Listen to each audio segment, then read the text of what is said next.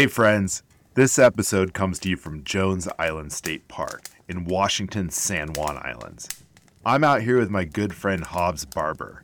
We've kayaked out to this remote island state park to see if we can witness bioluminescence, easily one of nature's most spectacular phenomena. But for now, we're just enjoying some drinks around a campfire on the beach. For the full story, please check out our episode titled The San Juans of the Salish Sea. Hobbes lives on adjacent Orcas Island in a yurt outside of Moran State Park, which is just an absolutely amazing park, complete with mountains and lakes. I highly recommend it. And he's eager to share its story, but we decided it was best told after a few rounds. I'm your host, Alex Roberts, and I hope you enjoy Hobbes' drunk history of Moran State Park on this short of the State Parks Project, America's second best idea.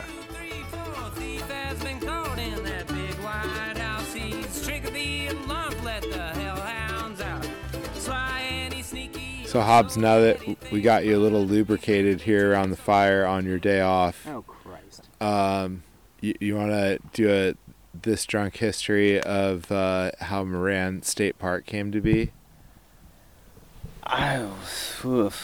I can try.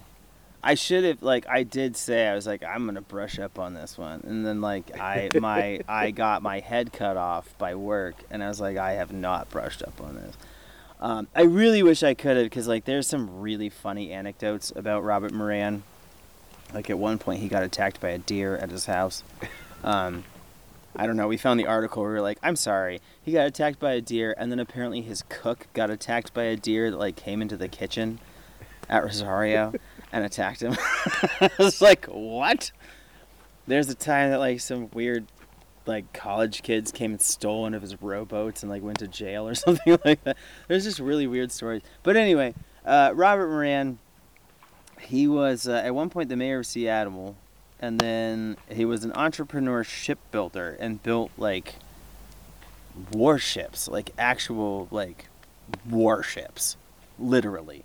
I don't remember their names. They're in, if you go to Rosario, they got, the models of them, which is pretty cool. But he basically, at one point, he owned a ton of Orcas Island. He moved out here. I forget the date. Again, I'm bad with numbers. I forget the date that he moved out to Orcas Island, but basically he came out to Orcas Island, started Rosario as sort of his, this is my place to, be with my family and chill, and, invited his family members and was like, this is great.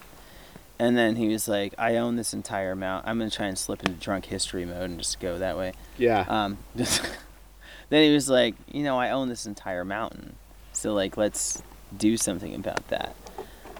And he made this, wagon road that went up to the top of the mountain. And I was like, great, I'm going to bring my friends up to the top of this mountain. And, literally, he was all about just, I'm going to bring people out here because this place is cool as shit, and everyone should know about it.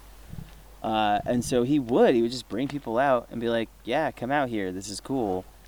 And he built a wagon road that went to the top of the mountain.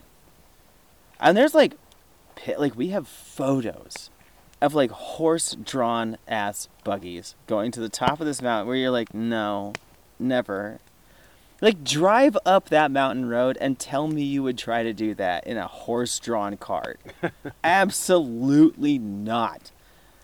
But that was originally how they did it. So yeah, they would go up, he would take people up. There's really, really cool photos from the 1910s-ish where it's just, it's all that 1910, people on the summit where the tower is now, looking out over Baker with all their just the women are in their very not fancy, but what do you call that, overdone dresses, these big formal dresses, or not even formal, I don't know what you call them, but everyone's just dressed up. The men are all in full on 3-piece suits and everything. And they're just oh, we're having a picnic up here. But there's it's just I know for a fact that you just took a 3-hour buggy ride to get to the top of this fucking mountain. 'Cause I think it was like 3 to 4 hours that it took to get up there, which is horrifying. Wow. Yeah, it sounds miserable. Like, honestly. Then you gotta get down. Oh, yeah. Which, again, can you imagine? So, like, going up, you're like, well, all right. Like, at least we're going slowly. Going down, it's like, if one of these horses trips, we're going to die.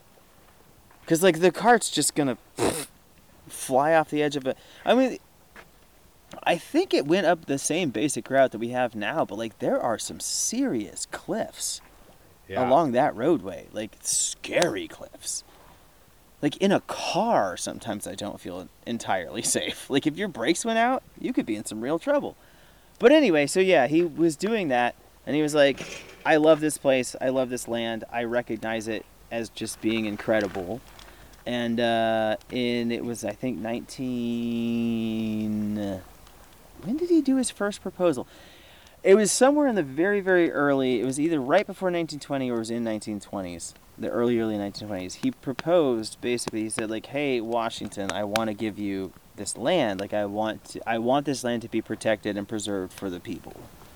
Like, I love it. I love sharing it with people. I literally want to donate this to the public. Like, literally, he wanted to donate it to the public. That was his plan. And so Washington State was like, that's cool. We don't know what to do with this. Because, like, we're new. We don't have anyone to manage lands. I don't know what to do with this. So they refused him several times. They were like, we can't take this land. And he was like, you're gonna. And so he just, like, I mean, literally, he was like, no, he kept saying, like, I want this preserved. I want this preserved. I want this preserved. And basically, Washington State was like, okay, we've got this land that wants to be preserved. We've got to figure out how to do it. And so they started, oh man, what was it called? It was like the Land Council or something. It wasn't called Washington State Parks. It had a different name. But they basically started this, like, the Bureau of Washington Land Management or whatever. And they started that almost because Moran was like, I'm giving you land. And Washington was like, I don't know what to do with this. So he basically kickstarted the legislation that created Washington State Parks.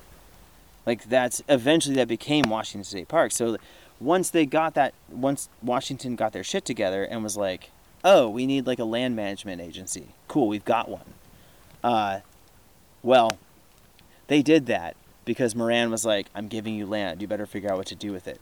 And then Larrabee State Park, like a sneaky little bastard, got in there first and became the first state park. So Larrabee State Park is technically the first state park in Washington, which is up in Bellingham, or next to Bellingham. It's honestly one of my favorite places to go. I don't know if you've been to Larrabee. But oh, yeah. No, I love Larrabee. Yeah, it's phenomenal. So they were the first ones. Technically, they were the first state park. But it can be argued that the efforts of Robert Moran is what started Washington State Parks, because he was the one that got the conversation going of, like, well, how do we manage land that someone's trying to give us?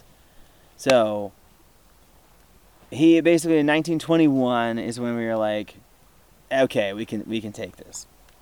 So last year, 2021, was our centennial, our birthday, basically our 100-year celebration of Moran State Park, because it's been 100 years since it became a state park, which is rad. So yeah, I mean, like, one could draw it back to the idea that the origins of Moran State Park are what created Washington State Parks, in theory. But then, you know, after that, you get into the CCC history, and, like, that's the cool thing. Like, the land became a state park, but that story, like, did not even remotely end there. Because then you get into the CCC era and all the work that they did, and just, like, the CCC, the Civilian Conservation Corps, the Depression era effort, to, like, hey, we're in the Great Depression, we need to do something, let's give all these young men, like, work to do. They did.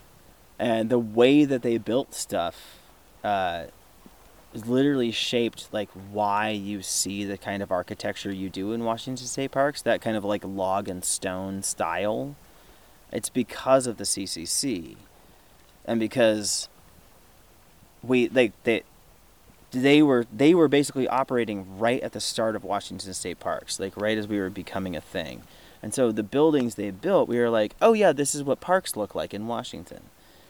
And when the CCC was over, apparently, like, Washington tried out some other models, and the people were like, no, we like what this looks like. We like this aesthetic. Why are you trying to change it? And so we still have to this day, like, that's part of the reason that you see so much of that log and stone style, is because Washingtonians were like, no, this is what we associate with our parks, because the CCC did so much work here.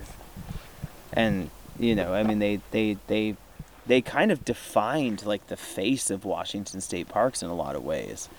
They do work all over the place, but yeah, it's fascinating. Like, Moran has a ton, like, because Robert Moran, like, he kept working. So like, he got that donated. It was like, okay, it's a state park now, and he's like, cool, but we need roads. And so like, he just donated his own time and money to like make roads in the park. Like, instead of, like, he was like, we can't have a wagon road. We got to have, you know, an actual road. And then he basically worked with the CCC to be like, let's make infrastructure here. Because, I mean, that was the same thing as a larger movement with the parks across the country, especially with the CCC, was to make it accessible, to build roads. And so, I mean, yeah, I think that was one of the greatest successes of the CCC, was giving us access. And dude, that you just like matrixed. Hey, did you see how close that ember just came to your face? That was amazing. Yeah, but no, I mean, this the CCC came around in a time that was really fascinating. It's cool to me to be able to work at a Depression era park, even though it's kind of odd. Like, I don't really take much stock in human history in general, but I worked at Independence Mine in Alaska, which was the same basic period of significance it is here. So I had like 5 years of working up there, but for a same period of history, but like for a completely different history. And I came down here and I was like, oh, weird, like this shit is happening, like this is what was happening down here in the 30s. That's crazy. But I love what the CCC did in a lot of ways, like for parks, because they spent so much of their effort on parks and public lands, like developing infrastructure that I think before that was kind of seen as superfluous. Like I don't think people, I don't know this for sure, like this is kind of speculation on my part, but it seems like that was kind of the idea. It was like, well, how do we get these people jobs? Well, let's think of something that like has not been paid attention to before. And they were like, oh, okay, like parks and public lands. yeah, I mean, it seemed like the goal was it was the Depression, and we needed to put people back to work. And it seemed like we're going to try to do the most good for the most people. And the modality through which they did that was parks. Yeah. Yeah, it was parks, and it was, I mean, they did a lot of work for parks, like a lot. They also did, I mean, there was fire stuff, there was like road crews that did like built roads and stuff like that too, but the stuff that I know about, mostly because I work for parks, is the park effort. And that was a huge, huge thing that they did. They did, I believe it was Washington that they had the longest stay. Like, they did the longest amount of work in Washington. The CCC did. Like, their sort of period of operation was the longest over here. Oh, really? Yeah. I know we were lauded across the entire country. The CCC's work was seen, at least at the time, their finest work was done in Washington. Well, I know, didn't the CCC also do a lot with the dams on the Columbia? I think so. I do not know very much. I don't know either. I was going to say, like, I'm not going to...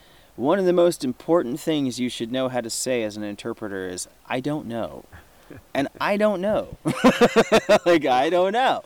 I do remember actually an interpreter, she's working at, I think it's Dry Falls, who was talking about like the dam and aqueduct system that they did out there for agriculture, but I couldn't tell you like the extent of it. I know they did some of it, but I couldn't tell you what.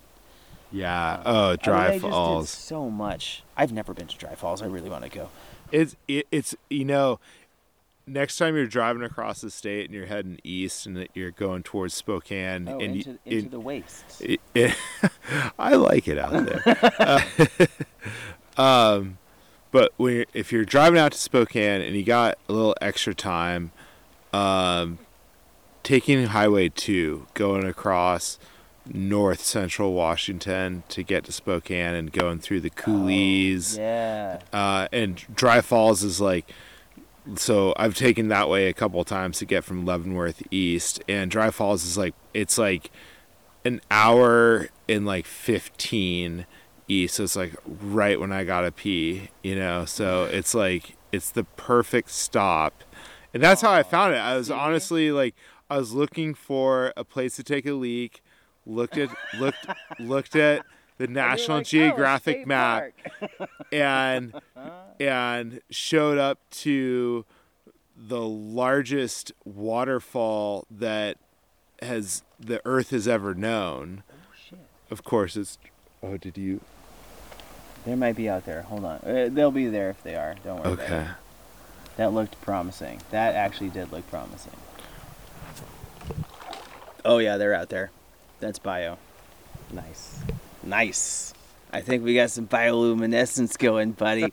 I think we got some bioluminescence to go play in a second here. Sorry, this is Smoker Hobbes from Boston. Don't worry about me. We're just dealing with some bioluminescence in the water. You want to know what they are? They're tiny fucking animals that light up. Don't put this in the podcast.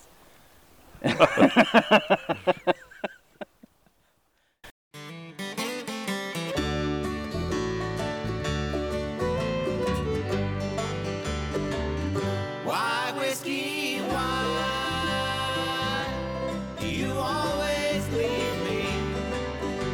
Make me remember all those things I've done. Why whiskey, why can't you try? Thank you for joining us for this short on the State Parks Project, America's second best idea. For the full story of our time in the San Juans, please listen to our episode titled San Juans of the Salish Sea, where we also go to Limekiln State Park and hear about the underwater listening station there and the invisible world of sound underwater.